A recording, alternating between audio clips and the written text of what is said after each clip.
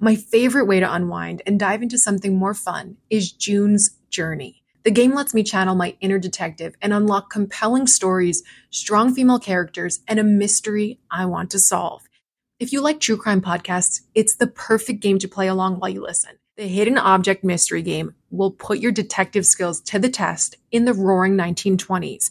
You play as June Parker as she tries to solve her sister's murder, and along the way uncovers family secrets.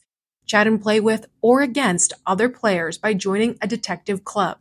Mystery, danger, romance all await you if you download the game now.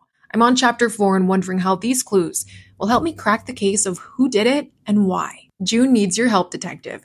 Download June's Journey for free today on iOS and Android. If you love Snapped Women Who Murder, you're going to love listening to true crime or mystery titles on Audible. The audio title I'm diving into again is one of my favorites to revisit, Mindhunter by John Douglas and Mark Olshaker.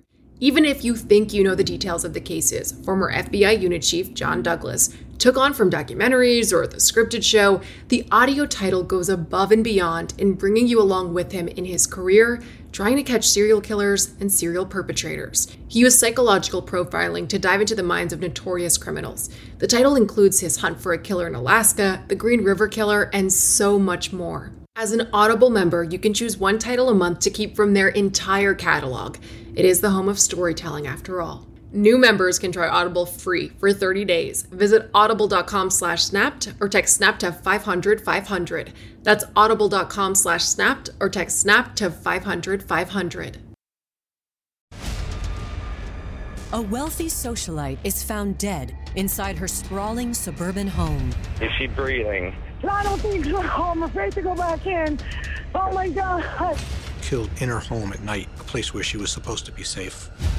Detectives discover there is no lack of motive for murder within her inner circle. The estate was worth about $4.5 million. Clearly, anyone who stands to gain financially would have that motive. This whole thing was about money. But as the investigation heats up, an unlikely suspect emerges from the shadows. She went to Jamaica to have a little rendezvous. You could feel the hate inside you that to do something like this. And this wasn't a spur-of-the-moment thing. This was well-planned, well-orchestrated. Is she bleeding? Oh, you're all over the place. Greed will do those things to you? Oh, I get my skin crawls when I think of it. I said, you're gonna die in hell.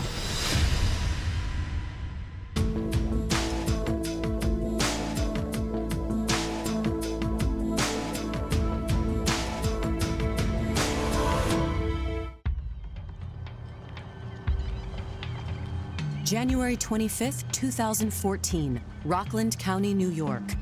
It's a little after 9 a.m. on a cold and snowy Saturday in this picturesque community an hour northwest of Manhattan.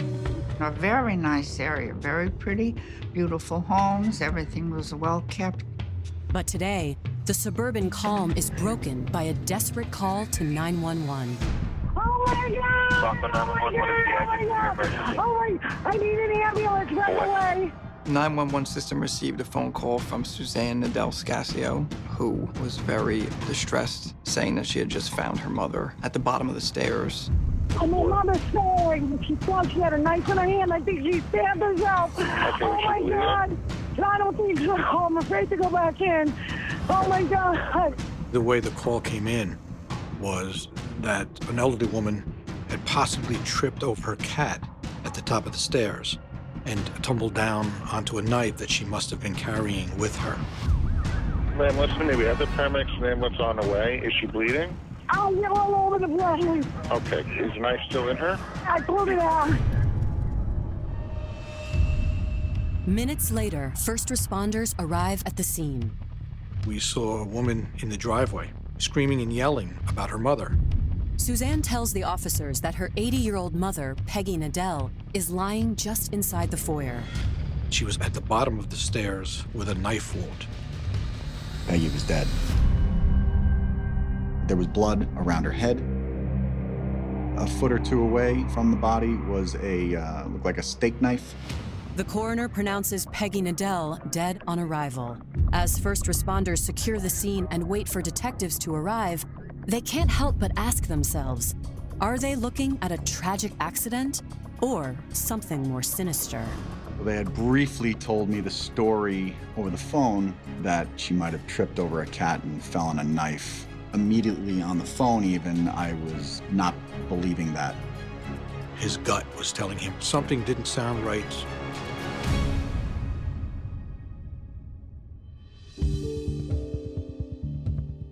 Despite being an 80-year-old widow, Peggy Nadel was still a world traveler, a sporty fashionista, and a doting grandmother. Beginning with her childhood in 1930s New York, Peggy's life had always been touched by glamour and charm.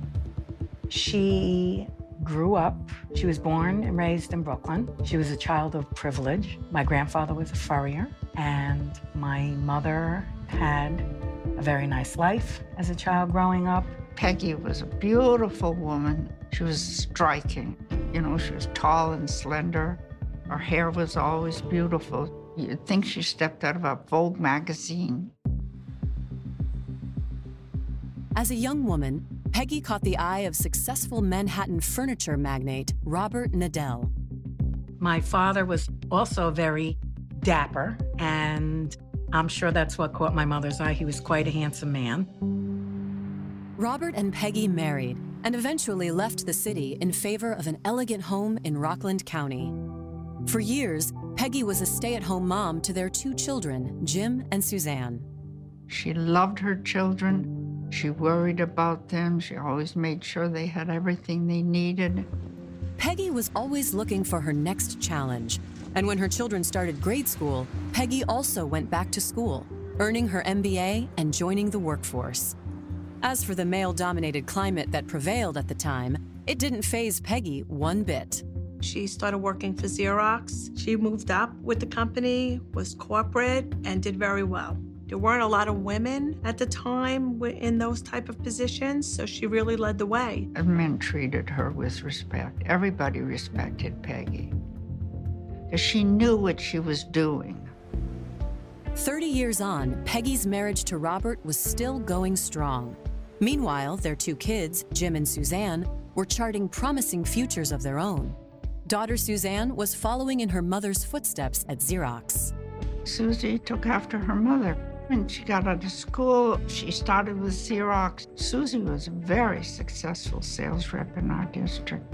I met Suzanne when I was just a teenager. I was 17 years old. We dated for like 4 years and we got engaged. We actually were engaged for 9 years. I was busy with trying to get my career going. She was busy with her career. In 1993, 13 years later, we got married. But when it came to grandkids, Peggy and her daughter didn't share the same vision. My parents always wanted grandchildren, and I decided that I didn't want to have children. As for Peggy's son, Jim, he had established a successful career as a neuropsychologist in South Florida. Peggy and her son talked regularly, and one day in 1996, he called to let her know that he'd met someone, 32-year-old Diana Martin. My brother met her. They were both employed in a hospital. The chemistry was instant, but Jim and Diana couldn't have come from more different backgrounds. In contrast to the often snowy, suburban streets of upper-crust Rockland County, Diana hailed from sunny Jamaica. She was from Jamaica. She was married once before with 2 other children from her prior marriage. And then she met my brother-in-law. To Jim, Diana's high-end tastes and air of refinement reminded him of his mother.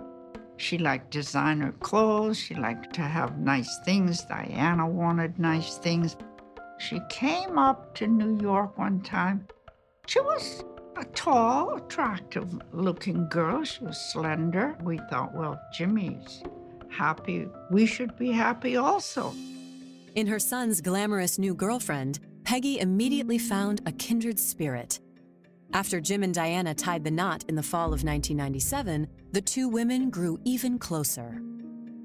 She would call my mother every morning. Diana loved her and really cared for her. Their bond strengthened over time, especially after Diana gave birth to 2 children in the early 2000s. Peggy was ecstatic. She could not wait to be a grandmother. She was very happy to have grandchildren. She doted on them and just couldn't wait to get on the next plane with my father to go to Florida and visit. Just as Peggy relished being a grandmother, Diana threw herself into motherhood.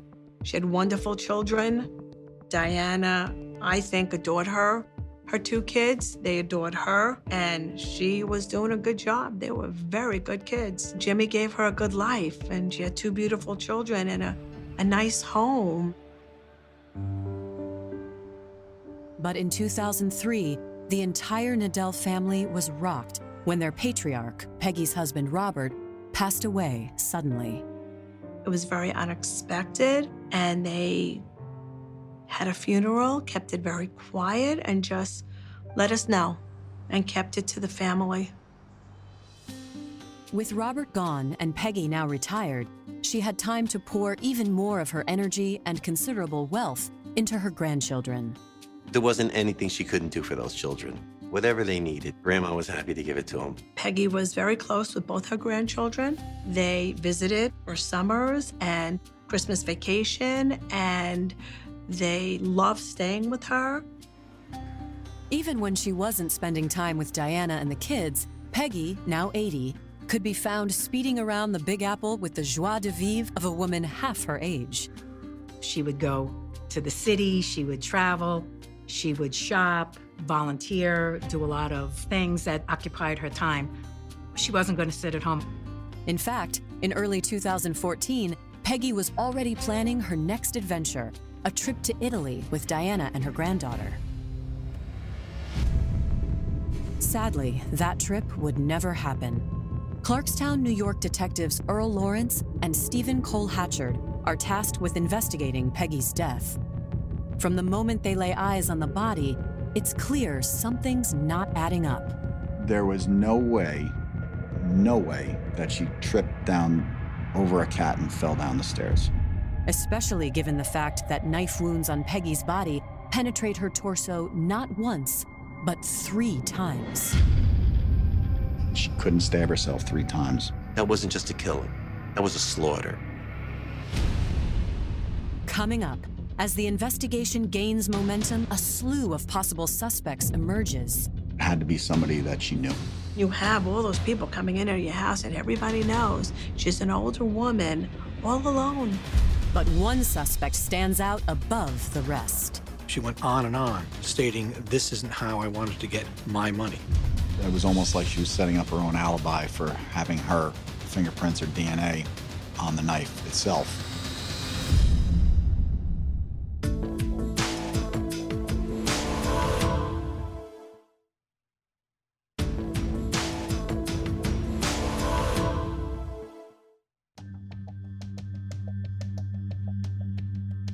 By 2014, 80-year-old Peggy Nadel was living out her golden years in style. She had a beautiful and successful family, including 2 grandkids she deeply loved. But on January 25th, Peggy's picture-perfect life came to an abrupt end in her immaculate suburban home.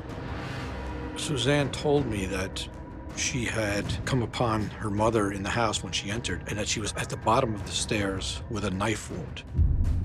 As detectives from the Clarkstown Police Department work the scene, Suzanne calls her brother Jim and her sister-in-law Diana in Florida. Diana answered the phone, and I said, "Something happened, Mommy's gone." And I heard her shrieking at the other end of the phone. Just shrieking, screaming, carrying on. Diana was like, "What do you mean Mommy's gone?" And she's like, "Mommy's gone. She's dead." She was offering up what happened. That, my mother fell down the stairs and landed on the knife. Her guilty pleasure was laying in bed, watching TV. She'd bring up an apple, cut up a pear, cut up cheese. Every time I was there, she was always coming down the stairs with a bowl, with a knife, with a fork. My thought was, oh my God, she fell and stuck herself. However, detectives Earl Lawrence and Stephen Cole Hatchard already know that Peggy's death is no accident. It became apparent to me immediately that it was a homicide. She had multiple stab wounds, multiple head lacerations. There was blood around her head.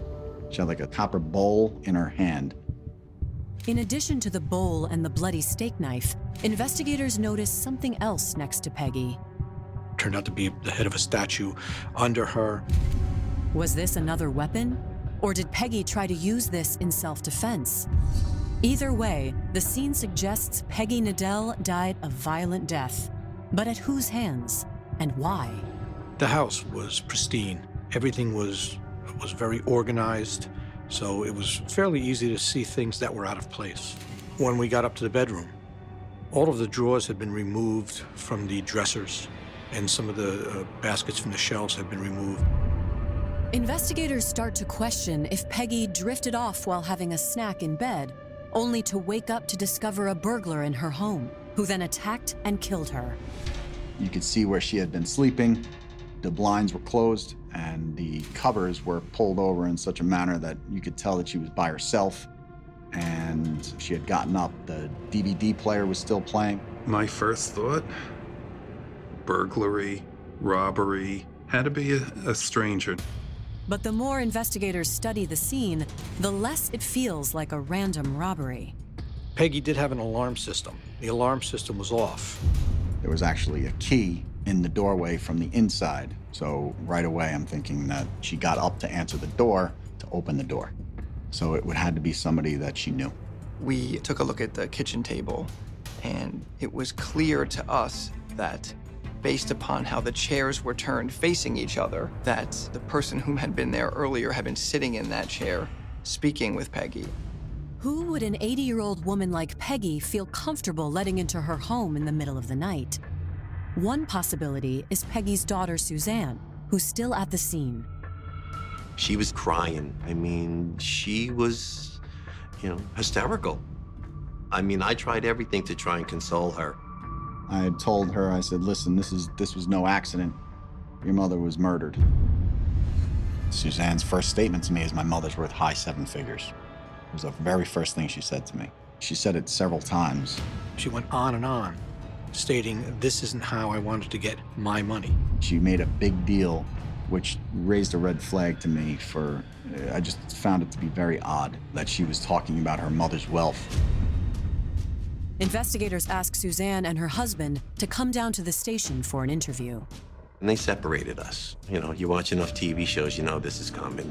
And they just kept rehashing. Where were you? What were you doing? My relationship with my mother-in-law. Is there somebody else that could have possibly have done this? They questioned my husband and I for probably good 7-8 hours. According to both Robert and Suzanne, they'd been at home earlier that evening. And while they hadn't spoken with Peggy in hours, Suzanne had seen her alive and well multiple times that week. I was there at least 4 or 5 days a week. I would let myself in with my own key. I knew how to work the alarm. There wasn't a day that they didn't go by that they didn't talk, at a minimum of at least once or twice. And then I spoke to Peggy just about every day myself. Suzanne says that she last saw her mother on Thursday, January 23rd. However, on the morning of Saturday the 25th, she tried to speak to her mother on the phone, but failed. I started calling about 7:30, 7:45. She didn't answer the phone. I said, something's not right that my mother is not answering the phone. So I drove down, I opened the door, and I didn't recall at the time, but the alarm was off. And I saw my mother laying at the bottom of the stairs. And I touched her neck, and I pulled the knife out thinking, oh my God, I need to do CPR. So when Suzanne says that she removed the knife, that is a red flag to me. I'm not a medical professional, but I know enough about certain things, stab wounds, that once you remove the knife from a wound, it makes the wound much worse.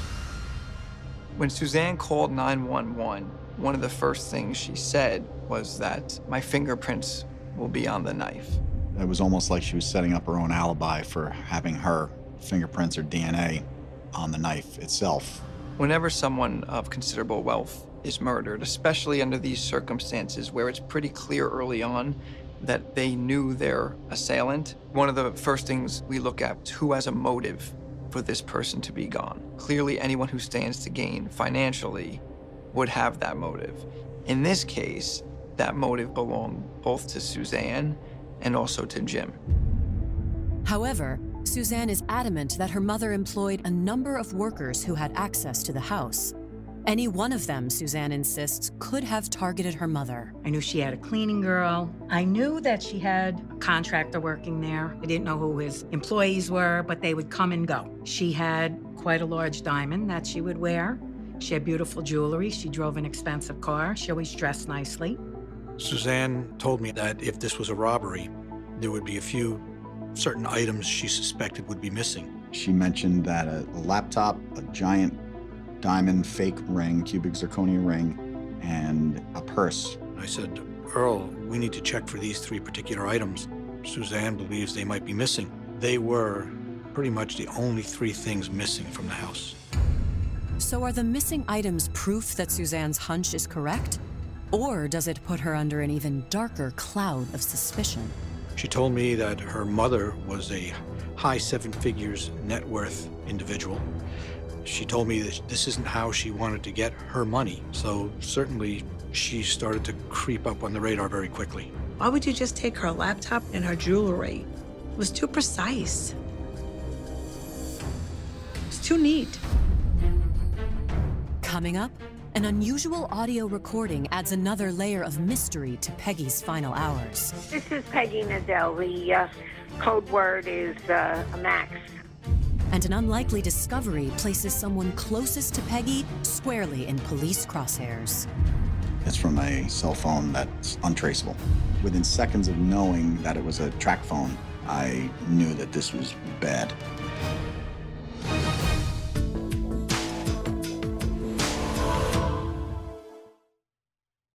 As a Snap listener, you know the world can be a dangerous and unpredictable place.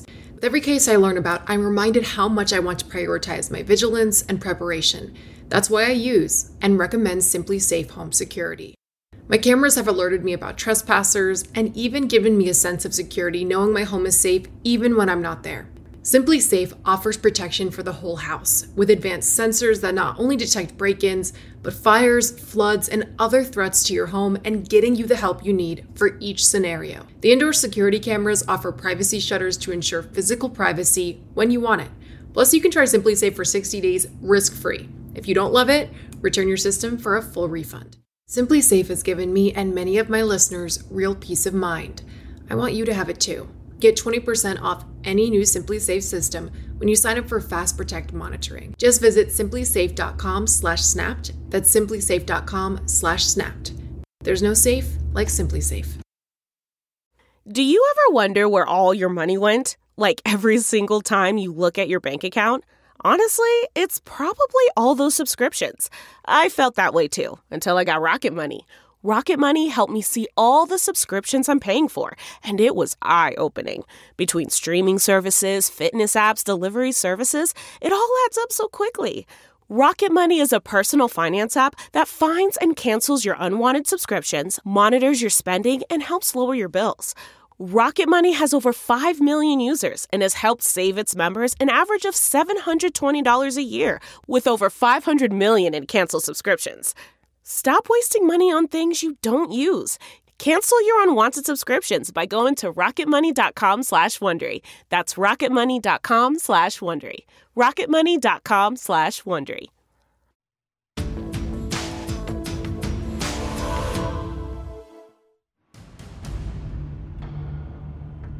It's been just hours since 80-year-old Peggy Nadell was found beaten and stabbed to death in her New York home. And investigators are already circling around a potential suspect, Peggy's own daughter, Suzanne.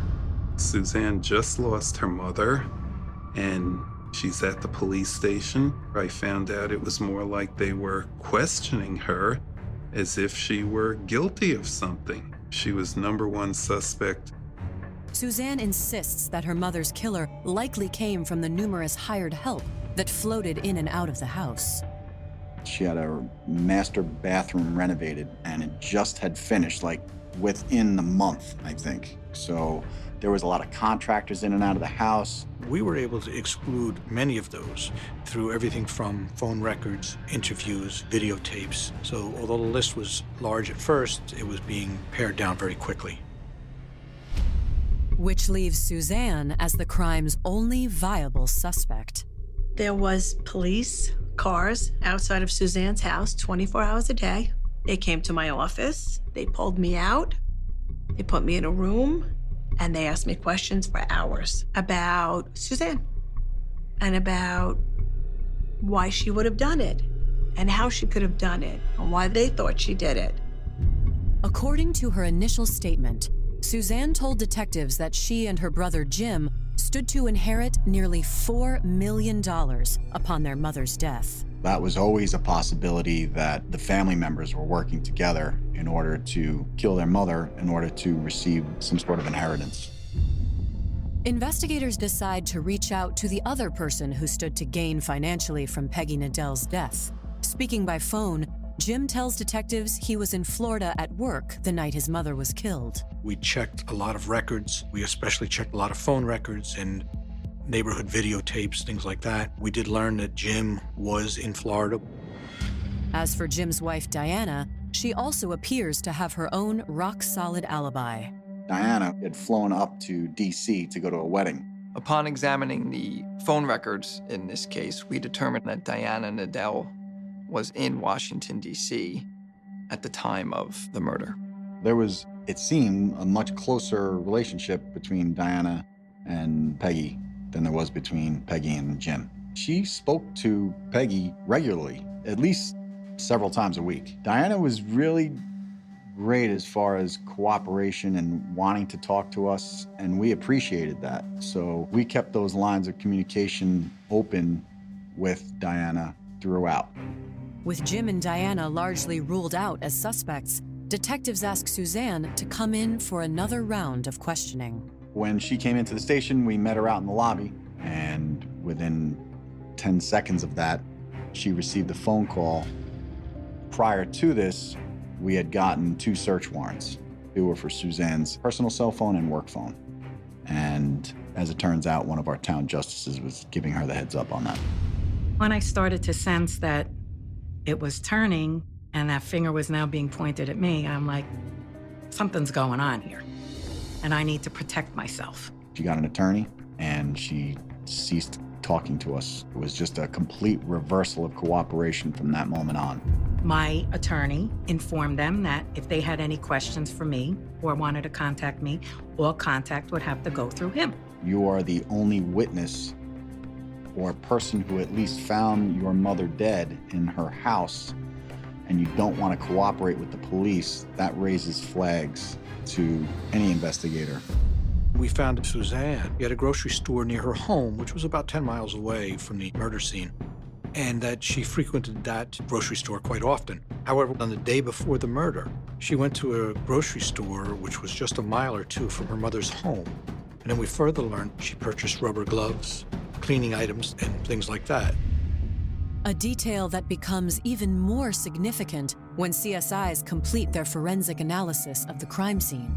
We had a bloody crime scene with no evidence whatsoever. No hair, no blood, no saliva, no semen, no DNA, no fingerprints. So whoever did this planned it pretty well. With Suzanne lawyered up and no hard evidence physically placing her at the scene, investigators must chart another course of action. What else do we have? Take a step back. We took a step back. We looked. Phone records of the home phone. We saw that Peggy Nadell had 2 phone calls on her home phone right around the estimated time of the murder. One of those calls was from the alarm company. Just before that, though, there was a call from a track phone. Those 2 stuck out to me at 1:15, 1:30 in the morning to an 80-year-old woman. What's going on?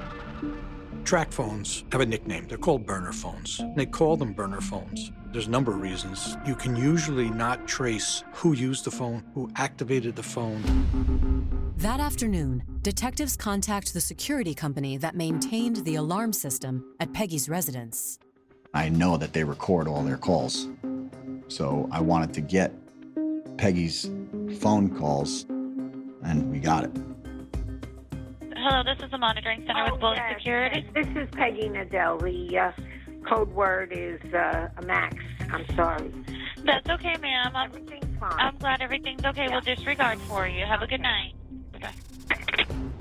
It was telling that the alarm went off, and her voice just was saying, everything's fine, everything's good.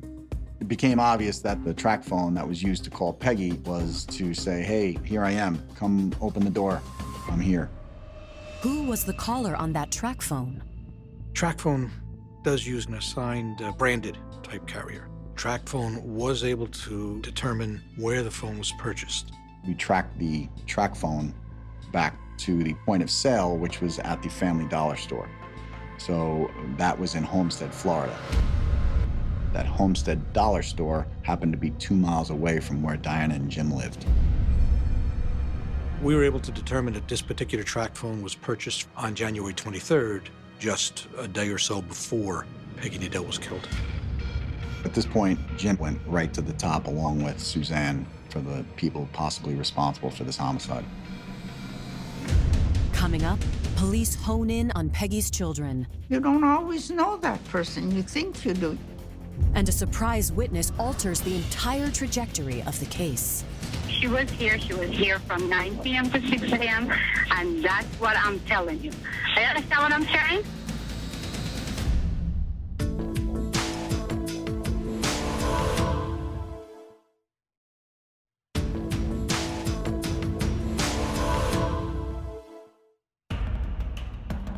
The murder investigation of Peggy Nadell has turned up its first big break in the case. A burner phone police believe was used to contact Peggy in the moments just before she was killed. We do all the legal subpoena process that we have to track the phone. It came back to a Family Dollar store in South Florida. We remained cognizant of the fact that Jim, her son, stood to inherit just as much as her daughter Suzanne did. The estate was worth about $4.5 million. However, Jim and his wife Diana seemed to have rock-solid alibis. Phone records placed Jim in Florida at the time of the crime, and his wife Diana in Washington, D.C. Diana told us that she had attended a wedding in Washington, D.C., and that's where she was the night of the murder. When investigators reach out to the bride's mother to verify Diana's alibi, they discover there was a wedding in D.C. that weekend. However, detectives were surprised to discover that Diana wasn't invited. She was not on the original wedding list. She never was wanted at the wedding. We started to wonder if maybe Diana was the one that bought the track phone, the burner phone, as opposed to Jim or somebody else. Detectives obtained the surveillance video from the store in South Florida where the burner phone was purchased. There was a video transaction of the person coming into the store, purchasing the track phone, and then walking out. It was clearly not Diana. So we looked at that several hundred times, that video. Freeze framed it, still shotted it, did everything we could to figure out who the person was. However, having caught Diana in one lie already, investigators aren't willing to let her off the hook just yet. They begin to interview friends of the Nadell family in hopes of learning more about Peggy and Diana's relationship. Peggy sent her money on a monthly basis. If she didn't send her money, she didn't see the kids. And those grandkids meant more to her than money. She'd do anything she could to have a relationship with them. According to some of Peggy's friends, recently Peggy felt that Diana was asking for too much. It got to the point that Diana became unreasonable, and Peggy said no. So when that happened, Diana got very angry. She was saying, I need this money or else I'm not going to let you see the kids. Peggy was devastated, but according to those close to her, she wasn't the only one who'd had enough of Diana. Jimmy really did consider leaving her. He was going to wait till the children got out of school. Diana's behavior wasn't that of a happily married woman either. During her 50th birthday, she decides, nah, I'm not going to spend it with my husband and my children. I'm going to go back to my ex-husband in another country in Jamaica and have a 4-day rendezvous with him. And that's what she did. Friends say at that point, Jim was ready to file for divorce, but Diana would have no talk of it. I would say to her, if you don't love him, divorce him. She was greedy and saw that almighty dollar and wasn't going anywhere. Detectives decide to take a closer look at the fine print in Peggy's will. What they discover sharpens their suspicions around Diana. So if Jim and Diana divorced prior to her death, Diana doesn't get a dime. But if Peggy dies, then she gets his half. That was written in her own words. But even if the threat of divorce had prompted Diana to murder her mother-in-law, detectives still have a lot of questions. Like, how did she get from DC to New York? And who is the mystery woman seen purchasing the track phone? Poring over Diana's personal phone records, they uncover a clue. We got a passport photo from a woman named Karen, and she showed up on the call detail records of Diana Nadel several times a day down in Florida. The woman in the photo was Karen Ham Samuels, a friend of Diana Nadel. And we compared her passport photo to the transaction photo still shot, and it was a 1,000% match. That gave us all goosebumps. This was Diana Nadel's seemingly close associate purchasing a track phone that was used during the homicide. At this point, we have enough to go to a judge and apply for a wiretap on Diana's phone. Over the next 4 weeks, investigators listen in on Diana's calls and discover Diana speaking frequently not only with Karen, but also to another woman, 24-year-old Washington, D.C. resident Andrea Benson. In the calls, Diana tells Andrea what to say if police question her about Diana's whereabouts on the night of January 24th. Stand firm with them. I'm telling you, she was here. She was here from 9 p.m. to 6 a.m., and that's what I'm telling you. You understand what I'm saying? Yeah. All right. But don't yell at me, Mama, because it has to be done. No, I know. Okay, all right. At one point, you could see that Andrea got a little frustrated, and she actually said to Diana, "I'm in this too." At this point, we were unsure whether or not Andrea was covering for Diana or actually participated in the murder. We also wanted to know how much Karen was involved beyond just the purchase of the phone. To prove that Diana Nadel is the mastermind behind Peggy's murder, investigators need more proof. They obtain a warrant for the phone records belonging to Andrea Benson. Detectives discover that just after 8 p.m. on the night of Peggy's murder, Andrea made a call to the track phone.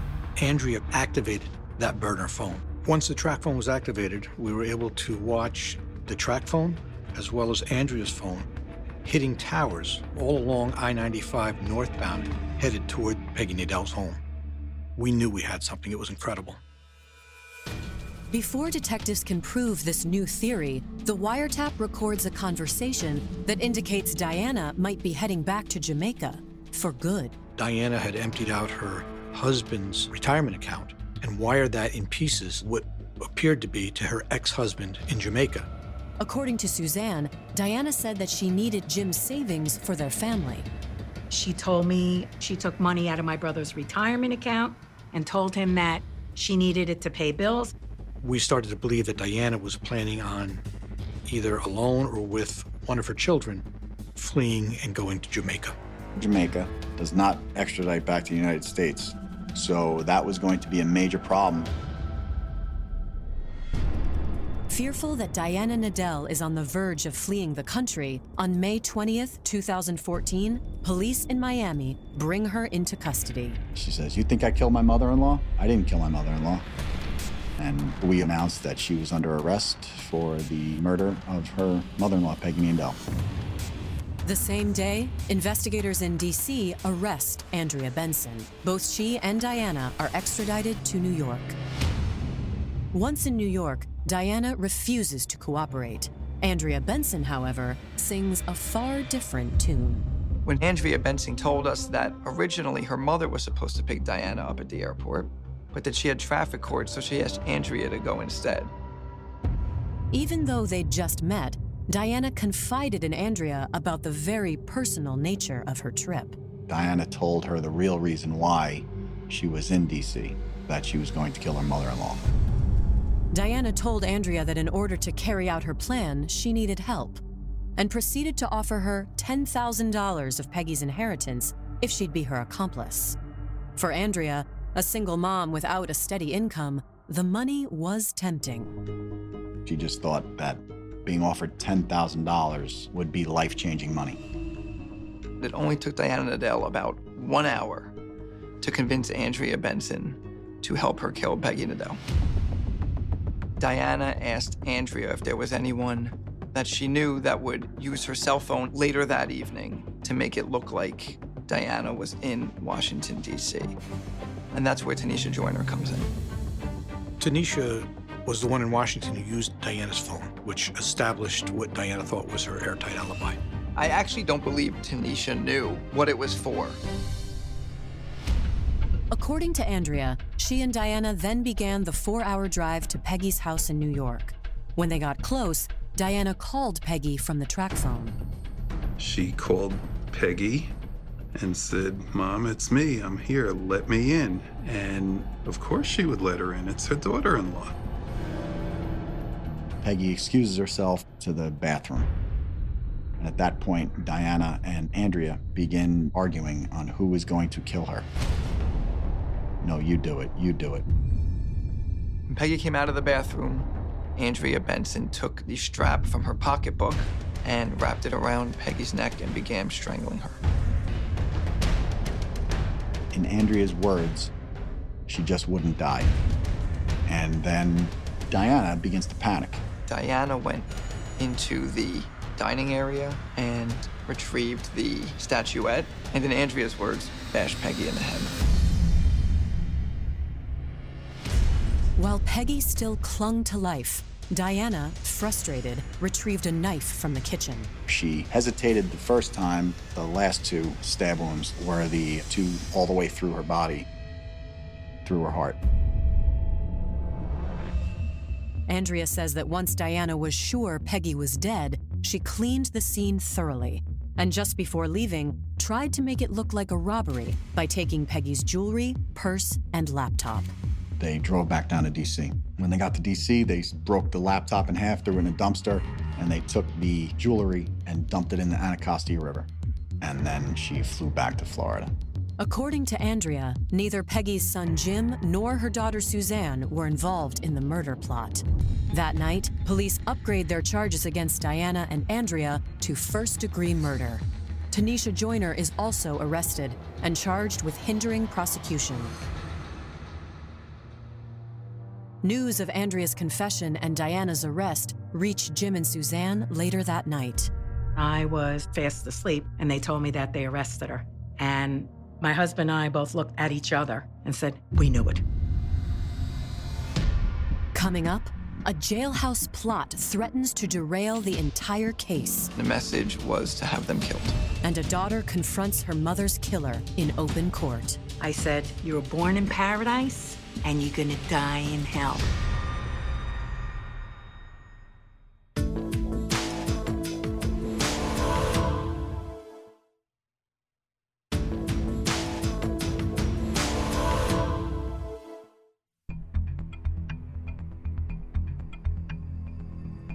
After the confession of 24-year-old Andrea Benson, police believe Peggy Nadel's murder was initiated by her 50-year-old daughter-in-law and the mother of her 2 grandchildren, Diana Nadel.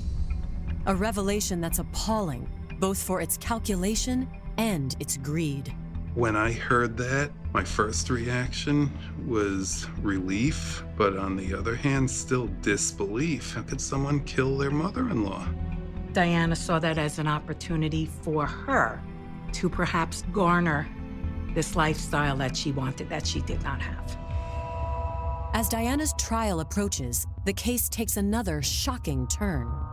Diana contacted another inmate and offered to pay them money if they could arrange to kill certain witnesses. Those witnesses included Diana's alleged accomplices, Tanisha Joyner, and Diana's best friend, Karen Ham Samuels. The inmate in the jail was about to be deported to Jamaica, and Diana knew this and asked her to give a message to her brother. That message was actually the names and addresses of Tanisha Joyner and Karen Ham Samuel. and the message was to have them killed. Karen was the one in Florida who purchased that burner phone. Those two were witnesses who weren't involved in the murder, so were most likely to turn witness. So it would have paid off greatly to have those two taken out of the picture. At that point, we had enough to indict her. She was indicted for tampering with witnesses as well as conspiracy to commit murder. In light of the new charges, Diana's attorneys urge her to take a plea deal. Diana Nadel pleaded guilty to murder. She received a sentence of 23 years to life in prison. She also pleaded guilty to conspiring to kill the two witnesses. However, at her sentencing hearing, Diana shows little emotion. I would like to say that I'm very sorry for my actions and that I am extremely sorry for any pain I may have caused, especially to my husband. When Peggy's daughter gets a chance to speak directly to Diana, she makes the most of the opportunity. You were born in paradise and you're going to die in hell. While Peggy Nadel's life had a lasting effect on those who loved her, Diana's greed and betrayal has left behind wounds that may never heal. Suzanne, a son, 2 grandchildren. I think they will have little pieces inside of them broken for the rest of their life that will never be put back together. Diana wanted to live my mother's life. She'll meet her maker someday, and I hope it's horrible for her. My mother was a kind, wonderful person that I miss tremendously. And not a day goes by that I don't think about her. Diana Nadel will be eligible for parole in 2037. Jim Nadel was never linked to any crimes committed in this case. Andrea Benson received a sentence of 20 years to life. She will be eligible for parole in 2034. Tanisha Joyner was sentenced to probation and time served. Diana's friend, Karen Ham Samuels, was never charged in connection to the crime. For more information on Snapped, go to Oxygen.com.